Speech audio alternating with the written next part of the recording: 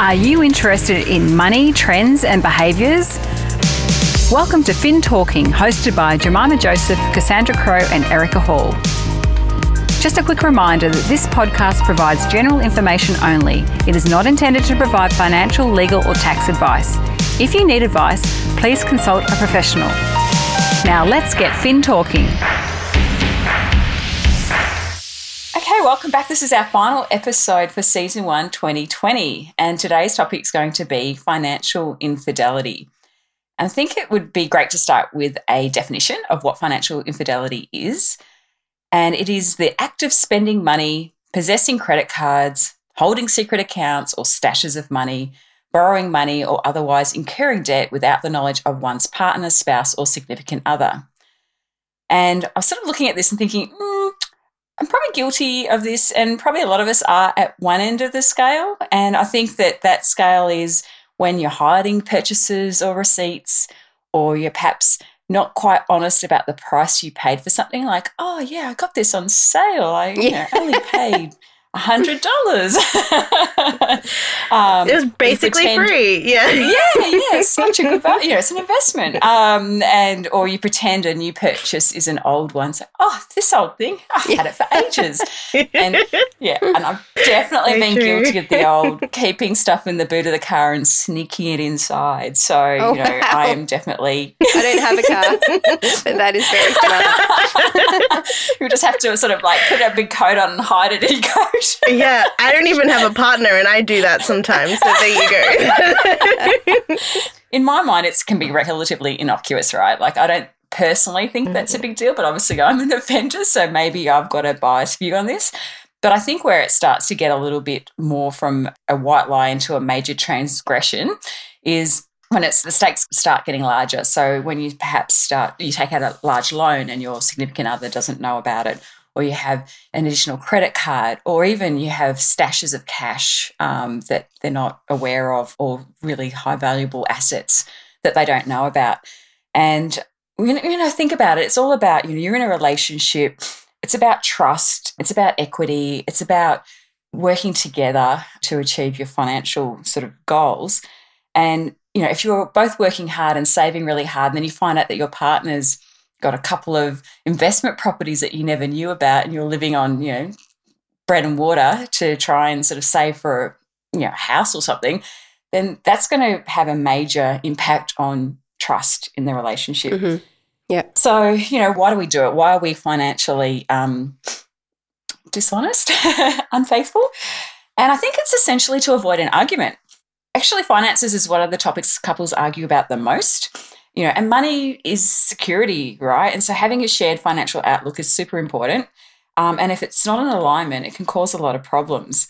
But part of the lying, I guess, is because we don't necessarily want to stop the behaviour either. It's like, I just really want those shoes, and I know that that's not going to be something that my partner gets or appreciates. So I'm just going to buy them, and what he doesn't know won't hurt him is kind of the thinking.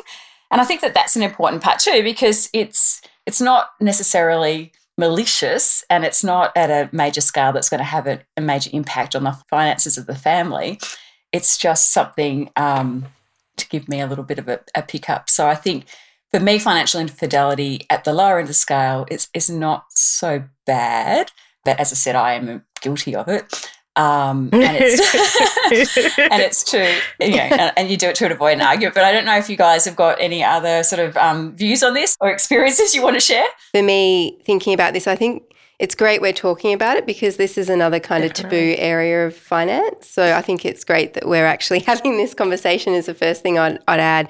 But I think for me, it just boils down to secrecy, really, kind of keeping a secret from your partner. And it could be small, like you described, Erica, or it could run away and become something quite meaningful, which almost becomes more like financial abuse in a way. If you're kind of taking out a loan separately or squirreling away income from your partner and not letting them know, I think it does have the potential to run away. But I think for me, it's really around secrecy, unfortunately.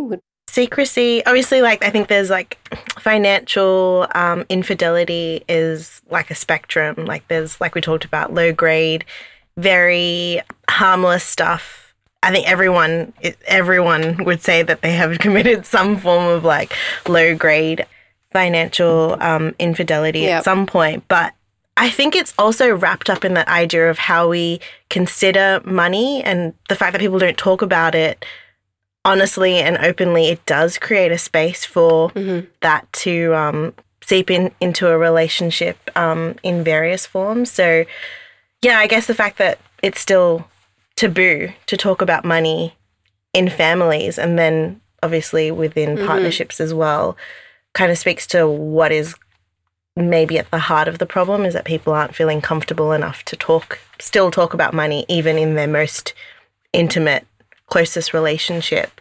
Obviously, it is a scale up to go from hiding or not necessarily being very transparent at times about the latest handbag purchase to then full-blown financial abuse. I mean, looking into the statistics around financial abuse, it is stuff that is going undiagnosed in the community. And it's been quite alarming when you read into this a little bit more, that it is quite prevalent in Australia and it is very much undetected. It is a highly gendered issue.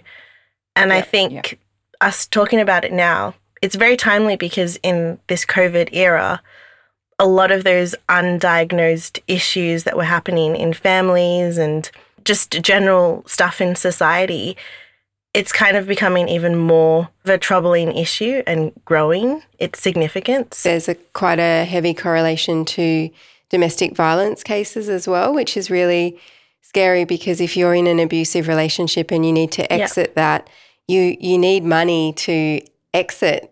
I mean, you could go to a shelter, but if you had money or a credit card, it would be potentially a little bit easier to practically extract yourself from that situation. So I think there's quite a high correlation to, controlling the purse strings and financial infidelity, and then abuse being the other end of the spectrum, and domestic violence as well, which I think is quite a frightening proposition. The intent behind financial infidelity, I think, is relatively benign. It's not malicious.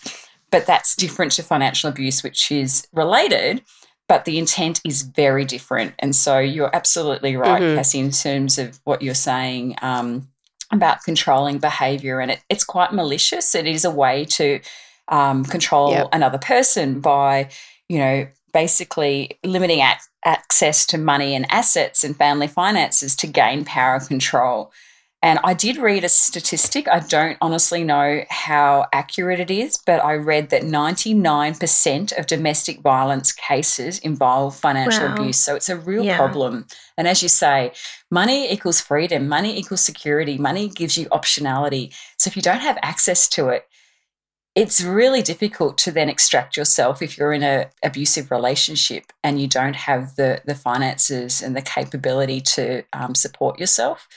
And so to me, whilst financial infidelity is linked to financial abuse is a different situation altogether, and it all comes back to the intent behind what you're doing when you're hiding your finances. And look, I agree as well. Like, it all comes down to trust and equity, and really having secrets is not ideal, but it's like in life when we have these little white lies to just smooth things over. And so I think once the transgression becomes beyond that, serious, then you've got a serious problem. Like, I was sort of reading a little bit about financial infidelity and why people do it, and I think what happens is every little day habits start to sort of compound. And so how does it get from a small transgression to a major problem? And it's, I guess, as you start to get away with it, perhaps you start doing it more and more, and then all of a sudden, you've got a massive debt, for example, that your partner didn't know about. And so I think that that's interesting in terms of the intent was never malicious, it just got out of hand. Yeah. Versus financial abuse, where the intent is absolutely to keep you under control. Definitely. Totally. I mean, good people can do bad things. I think there's many examples of that, right? It's not the intention, but then you get in this hole and you don't know how to get out, and then you get further in. If we can be from the outset transparent and talk about it And also, I think, retain, if possible, some financial independence, because obviously often people take time out of the workforce to raise kids or care for elderly people, or they might want to study and change career. There's many different reasons, but that can mean that you're effectively giving up some of your income at that period of time, and it might just be one of you in the relationship that's earning income. And I think that can be quite tricky at times as well, because then the shift kind of focuses to one person to bring in the income, the other person still obviously doing very meaningful and equally important work, but it can shift that power dynamic. So I was sort of thinking maybe one other thing to keep in mind is, even if you have to take a time out of the workforce, still try to stay connected to it, because then if you need to re-enter, it's potentially easier further down the track. So I think that being transparent and then trying to stay connected to your independence, if at all possible, could be things that could be important to keep in mind. Like, it's great to have joint bank accounts and joint, initiatives as a family, and goals as a family. But I think you do also need some of your own money as well. And that's just a security issue. And I don't necessarily think it needs to be hidden, but I just think you need to be able to access and for your own peace of mind. And so that's something that really resonates with me, just to have that, financial independence. So I know if I need to access money, I can. And look, I know that might not necessarily be easy for everyone to achieve, but it'd be something that I would be encouraging people to try, to just have a little bit of money that they can access directly, that's their own. It removes that issue somewhat in terms of that control. Even though, like, to your point, have your own credit card, but you know what, have your own PIN on it as well. And that's not to be protective, but just to have something that in the event of an emergency you can access, I think is also an interesting tip. I agree with that. I think it's very important, especially knowing that this is it's a gendered issue where women are more susceptible to, the adverse consequences of all of this stuff. So very important tips. But I think the other thing would be sharing financial tasks amongst the partnership. So I know this is something that my parents do. Yep. They do their taxes together, and obviously it's tax time.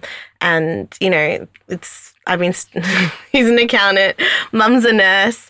But literally, like, during this, I've been staying with them during the pandemic, and after they watch their favourite TV show, which I don't enjoy watching with them, they'll switch off the TV and then pull out their tax paperwork. It's all filed nicely, and they'll literally do each other's taxes together. I don't know, just seeing that behavior role model, like the whole hands-on deck approach.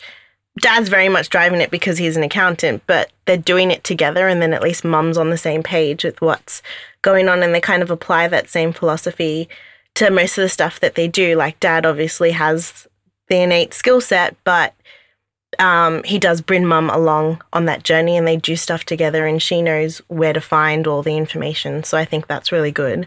I think that's so important, actually, because I think what happens in these situations of financial abuse in particular is people don't have access, don't have control, don't even know what the financial situation is.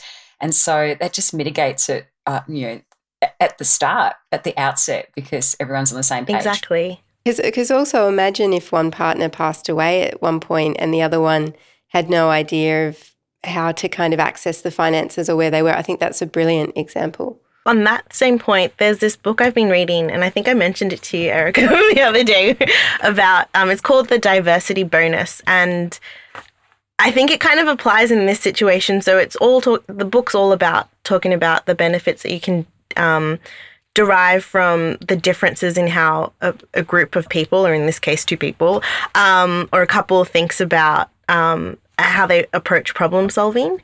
And I think the fact that, on most accounts, a partnership in a relationship perspective does consist of 2 people who probably have very different backgrounds in terms of what they do for a living, the different ways they approach stuff. But you can actually, by channeling the differences, you actually can lead to a better outcome, which is what this diversity bonus is. So I think people might feel that, my partner is better at finances than I am, so I'll just leave it to them.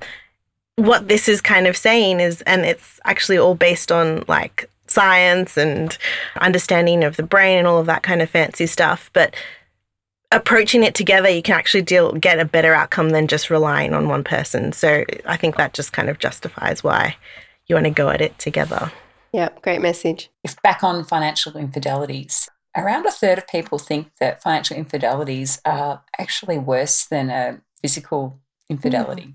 So I think that that's really interesting as well. Like it's a really serious topic, and if people do find out that there's and I guess more so at the larger end of the scale, as we talked about, debts and hidden assets, etc., that trust can be broken, and it might not be recoverable.